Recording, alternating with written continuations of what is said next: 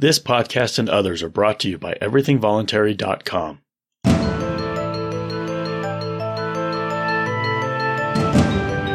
My name is Skylar Collins, and this is Thinking and Doing.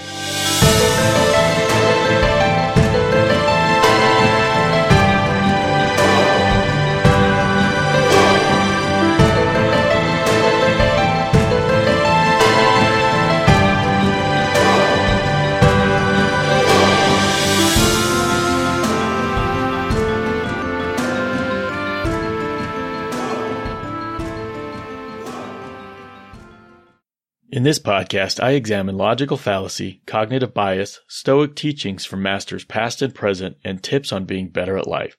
I hope it will be as instructive to you as it is to me in the pursuit of thinking and doing well. Hello and welcome to the podcast.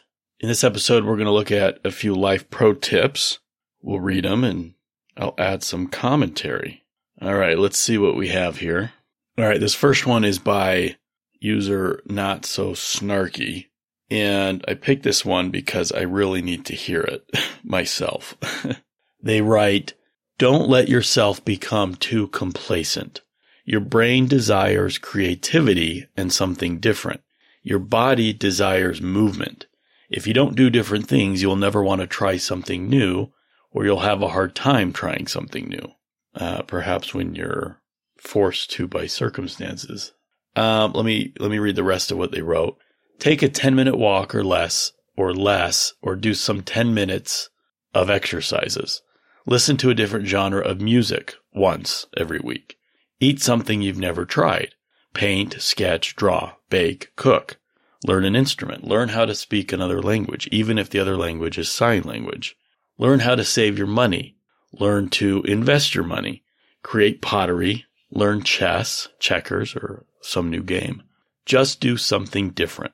Try doing something different once a week, or even a couple of times a month, or however long you like. Maybe set notifications on your cell phone or put it on your calendar. If you have depression, please find a good therapist and perhaps find a doctor to prescribe you antidepressants if necessary." Okay. That last bit seemed kind of, off topic with this, but maybe not. I like this. I really do. For me, the things that are different, I do try out new podcasts every once in a while. I listen to a lot of podcasts. I think I may have talked about this before. With my work, I'm able to keep a podcast in my ear as I go about my business. And I do try new podcasts from time to time. Some of them stick, some of them don't. With my podcasting, both with this podcast and my other podcast, Everything Voluntary, I'm constantly finding new things like this entry here in Life Pro Tips, and I'm reading them, I'm analyzing them, I'm putting my commentary to them, I'm thinking about them. So I'm exercising my mental muscles all the time. Some of these examples that this person gave, I think, are really good. I like the part where it said, learn chess or checkers, and then I added, or some other game. My daughter got a new board game or card game for Christmas. And we played that. We figured out how to play it, and we've played it, and we'll play it in the future. And that, when I think about it, it was kind of interesting to try that. It was something new. It wasn't like any other game that we had, and we have a lot of games, and it was interesting. And I think I want to do that again. There was a moment a few years ago where I was getting into cooking. I wanted to prepare, paleo diet based slow cooker meals. And I did. I got a cookbook for paleo slow cooker meals and tried several of them, and they were delicious. And now my wife, will do that a couple times a week, and she'll even try new ones there too. And she does most of the cooking anyway. But there was a moment where I was kind of getting into it, and that was fun. I haven't really felt motivation to do that again. I think whatever that was satisfied, and then I moved on. I like this. I think that there are probably a few opportunities a week that you are introduced to something new, something you're not familiar with. And it's probably a good idea, especially for mental longevity, right? Keeping our wits about us for much longer period of our lives. If we take advantage of those opportunities when something new is presented to us, to just dig in a little bit. And you just might find that it's interesting and you might want to dig in a bit more. So I think I'll try that. I think I will try to remain mindful of catching those new things, those opportunities. And if it's not something I can pursue right in that moment, I'll email myself or, look it up and save it to my reader so that I can explore it a bit later on. I'm going to do that. All right, let's go to the next one. Okay, this one is by user Jacob Toasted, and it's not very long. This is what they write. We tend to view any mistake people make as a problem in their character, but it's more likely attributable to their life circumstances. Try to empathize rather than make judgments. Okay, I think this is true the younger you are. Right? Children make mistakes all the time, and it's not because they're bad people or they have bad character. It's because they're ignorant, right? It's because it's due to mostly a lack of knowledge as well as a lack of skill and a lack of wisdom, right? They just make mistakes. We should expect children to make mistakes, and we shouldn't punish them for their mistakes. We should try to understand how the mistake was made, and then we should teach them, right? We should impart to them our knowledge and our wisdom so that they can not make that mistake again, right? Just punishing children doesn't accomplish any of that. It's not helpful at all. But in a sense, we're all children because we are all vastly ignorant of so many things. And life has a way, just existing and making mistakes has its own way of punishing us. Okay. So we don't need some third party to artificially also punish us. That's not helpful. What we do need, I think, is empathy, right? And this is what this person is talking about. When we do make mistakes, what we need is the people around us, the people we care about and we love, and they love us and they care about us, not to attack us, not to tell us we're dumb, not to tell us we're useless, but to just empathize. Look, everybody makes mistakes. If somebody you love, somebody you care about, somebody you know makes a mistake, guess what? You've been there. You've made a mistake also. Nobody is perfect. Use that. Remember how you felt when you made the mistake. That's how they're feeling now. Okay, that's all empathy is, I think, is just projection. Okay, when you empathize with somebody, you're projecting the feelings that you felt before. That's how you're able to empathize, is because you've been there. If you haven't been there, if you haven't experienced making a mistake, and maybe not that particular type of mistake, but you've made mistakes, draw on that experience in order to feel the empathy for the person rather than to just make judgments and in a sense punish them, at least socially. Now that's people we care about and people we love. What about people we don't? What about people we don't? Maybe it's an acquaintance or maybe it's just a stranger and we see they've done something in our judgment is pretty stupid. Well, it's easy to say, what an idiot. Look at this moron. And to pass all sorts of judgments. I do it all the time, especially when it comes to, people I disagree with, say, politically, right? I can look at the people at the Capitol on January 6th that, there was a lot of people there and a lot of people that made a lot of mistakes. Maybe they don't feel like they made these mistakes. Maybe they feel like what they did was worth whatever consequences are befalling them now. I don't know, but I think that there are people who probably do regret going because of the consequences they're now dealing with. So it would be easy to say they're just a bunch of, hooligan assholes and to denigrate them and to insult them. But maybe we should separate those who are maybe feeling like it was a mistake from those who are, doubling down. And then even then we can empathize. What is it about this that is causing you to double down? Why do you feel there was an injustice here? Okay, we don't do that. We don't take people we disagree with politically. I think we tend to think of them as insincere. Okay, and I do this too. We think of them as just people who want to cause chaos and havoc in our lives. We don't think of them as sincerely trying to do the right thing, trying to find their own version of justice, whatever that is, right? We demonize them, I think is the word I'm looking for. We all do it. I certainly do it.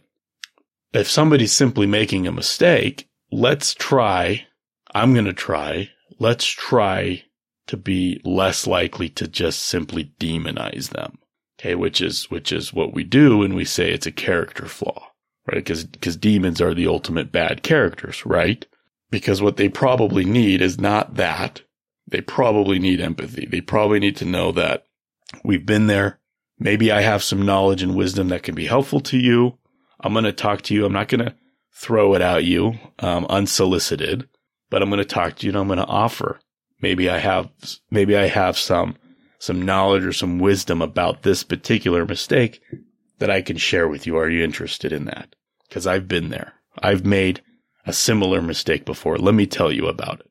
And that's probably going to be helpful if it's received, and it may not be. They may be embarrassed. They may feel shame. It may not be the right time. You may need to give it some space and come back to it later. I wouldn't push it on them. I wouldn't make it about you, right? And you having to, whether or not you have this need to come in and be the savior of somebody else's problem. I don't think that is helpful either. So just, I'm sure there'll be a moment or an opportunity for you to be helpful, but maybe not. And that's okay too. Everybody needs to open themselves up to help, right? That's everybody's own prerogative. And if they're not willing to do it, then that's fine. Back off. The time will come, especially if they learn to trust you, if they learn that you're actually there for them and not for your own ego, then they will open up and accept your help eventually. Okay. All right. Let's find another one. Okay. This one is by user Worth Delivery, and they start with this. Best way to end procrastination is to use the timer method. For example, hold your phone in your hand, open the timer app, and ask yourself what needs to get done. If it's the dishes, I put a timer for maybe 10 minutes, and then I speed run it. Okay. They write more. Let me read the rest of this. I've always been a procrastinator, but this method has saved my life. If I notice my room is messy, I set a timer for 10 minutes and I clean it. The secret is that I move faster than normal, almost like I'm speed running it. Anything you do in your day, time it. If you don't, you'll end up wasting a lot of time. Just by using the timer method, I realized that I can clean my entire house in just 35 minutes, when it used to be an all-day thing. Instead of saying, I'll do my homework after I look at just a couple more memes, put a timer for 5 minutes. Do your thing, and then once it goes off, put a timer for the homework and do homework for that time. It will make the day feel so much fuller. When you're doing your task, don't be rushing it or creating stress. Just move a little quicker than normal to use your time efficiently. Disclaimer. Once I finish my important task of the day, I stop using the timer and just enjoy my free time. You'll have a lot of free time after you do this method. Okay, this is interesting. I've never heard of this method before, the timer method. You definitely, I'm just thinking of dishes, and if you set the timer too short and you've got a lot of dishes, then those dishes might not get quite as clean as they need to be. So I think you've got to maybe instead of setting a timer, set a stopwatch. Set it, start it, and then do the dishes at a good pace. Get done with them. See how long it took you, and maybe you can make a list and stick it on your fridge. Next time you do dishes, set the timer for that amount. Maybe it's 5 minutes, maybe it's 10, maybe it's 15. But that way you're sort of setting a standard for yourself and you get through it quickly instead of just pushing it off, doing it haphazardly, doing it slowly, and, you end up doing a 10-minute chore in 30 minutes or 45 minutes, a total waste of time. I like this. I do. I think this is interesting. I'm just trying to think. My wife will ask me to vacuum sometimes, and I'll do that. Sometimes she'll ask me to do dishes, and I'll do that. Sometimes she doesn't need to ask, and I'll just do the dishes. We kind of trade off on those.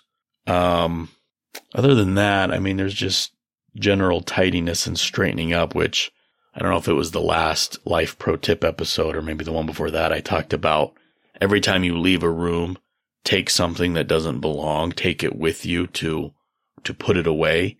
And I'm pretty good at that. So my space, what's in my space, I want there. And I have like folded up paper towels that I use and I set stuff on, but they might look like garbage, but they serve a purpose. I want them there. I got a bag of flossers here. I've got my cup of water that I take swigs as I record. Everything else is sort of, in its place. Now there are some things in my office that I haven't got around to finding a place for them. There's a guitar that actually broke that I haven't decided if I'm going to throw it away yet. Maybe I have some extra boxes down here under my desk I could clean house or do some housekeeping on. But otherwise, at least my spaces in this house are pretty tidy.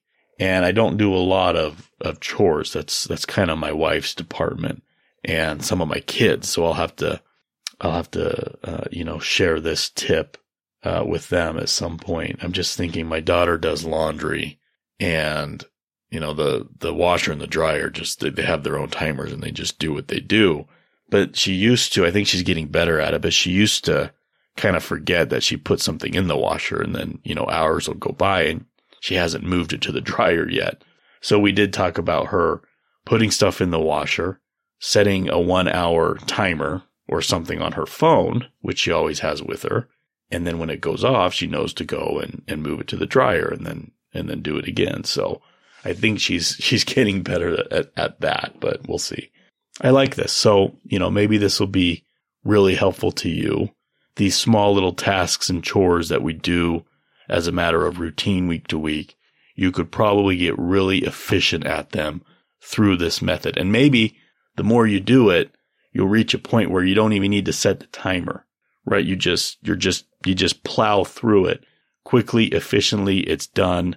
And you really didn't even think about it. There's a lot of things. My son's cutting the grass now, which he's not doing, of course, in the wintertime. But before, I would do that, or even like vacuuming or other things. Sometimes I just pop a podcast in my ear, right? These sort of mindless chores that we need to do sometimes are much, much more enjoyable if we stick something in our ear that we can listen to and pay attention to and learn something new or something interesting or be entertained by. Maybe it's just music. You put music on the house speakers or something. Or maybe it's something like that, like a podcast, like this podcast. All right. I think that's going to do it. We'll keep this one to 3 Life Pro tips. Quick review. Don't let yourself become complacent. You'll have opportunities, no doubt, throughout the week to explore something new. It might be an activity. It might be some piece of knowledge or something that you could dig into for just a bit. Exercise your mental muscles and keep your brain working a little bit longer than it otherwise would. We talked about empathizing with people who make mistakes rather than simply judging them or even demonizing them. And then we talked about using the timer method to end procrastination. There's tasks you've got to do. It might be chores. It might be homework. It might be something at work, and you can set a timer and that will push you to do it quickly. And if the timer's not quite long enough, you'll have a better idea of where to set that timer next time. Okay, that's going to do it. Thank you so much for listening and have a better day. Please send your comments or questions to thinkinganddoingpodcast@gmail.com. If you like this episode, please subscribe to Voluntarist Voices, a podcast featuring lectures, interviews, and audio essays by intellectual giants, past and present. If you'd like to kick back a small commission from every Amazon purchase you make at no extra cost to you, please use and bookmark our special link at AmazonEVC.com. That's AmazonEVC.com.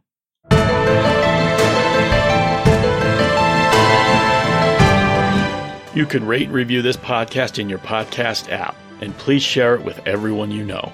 Please consider supporting this podcast and everythingvoluntary.com by setting up an automatic monthly donation at patreon.com/EVC. One-time donations are also accepted at paypal.me/everythingvoluntary.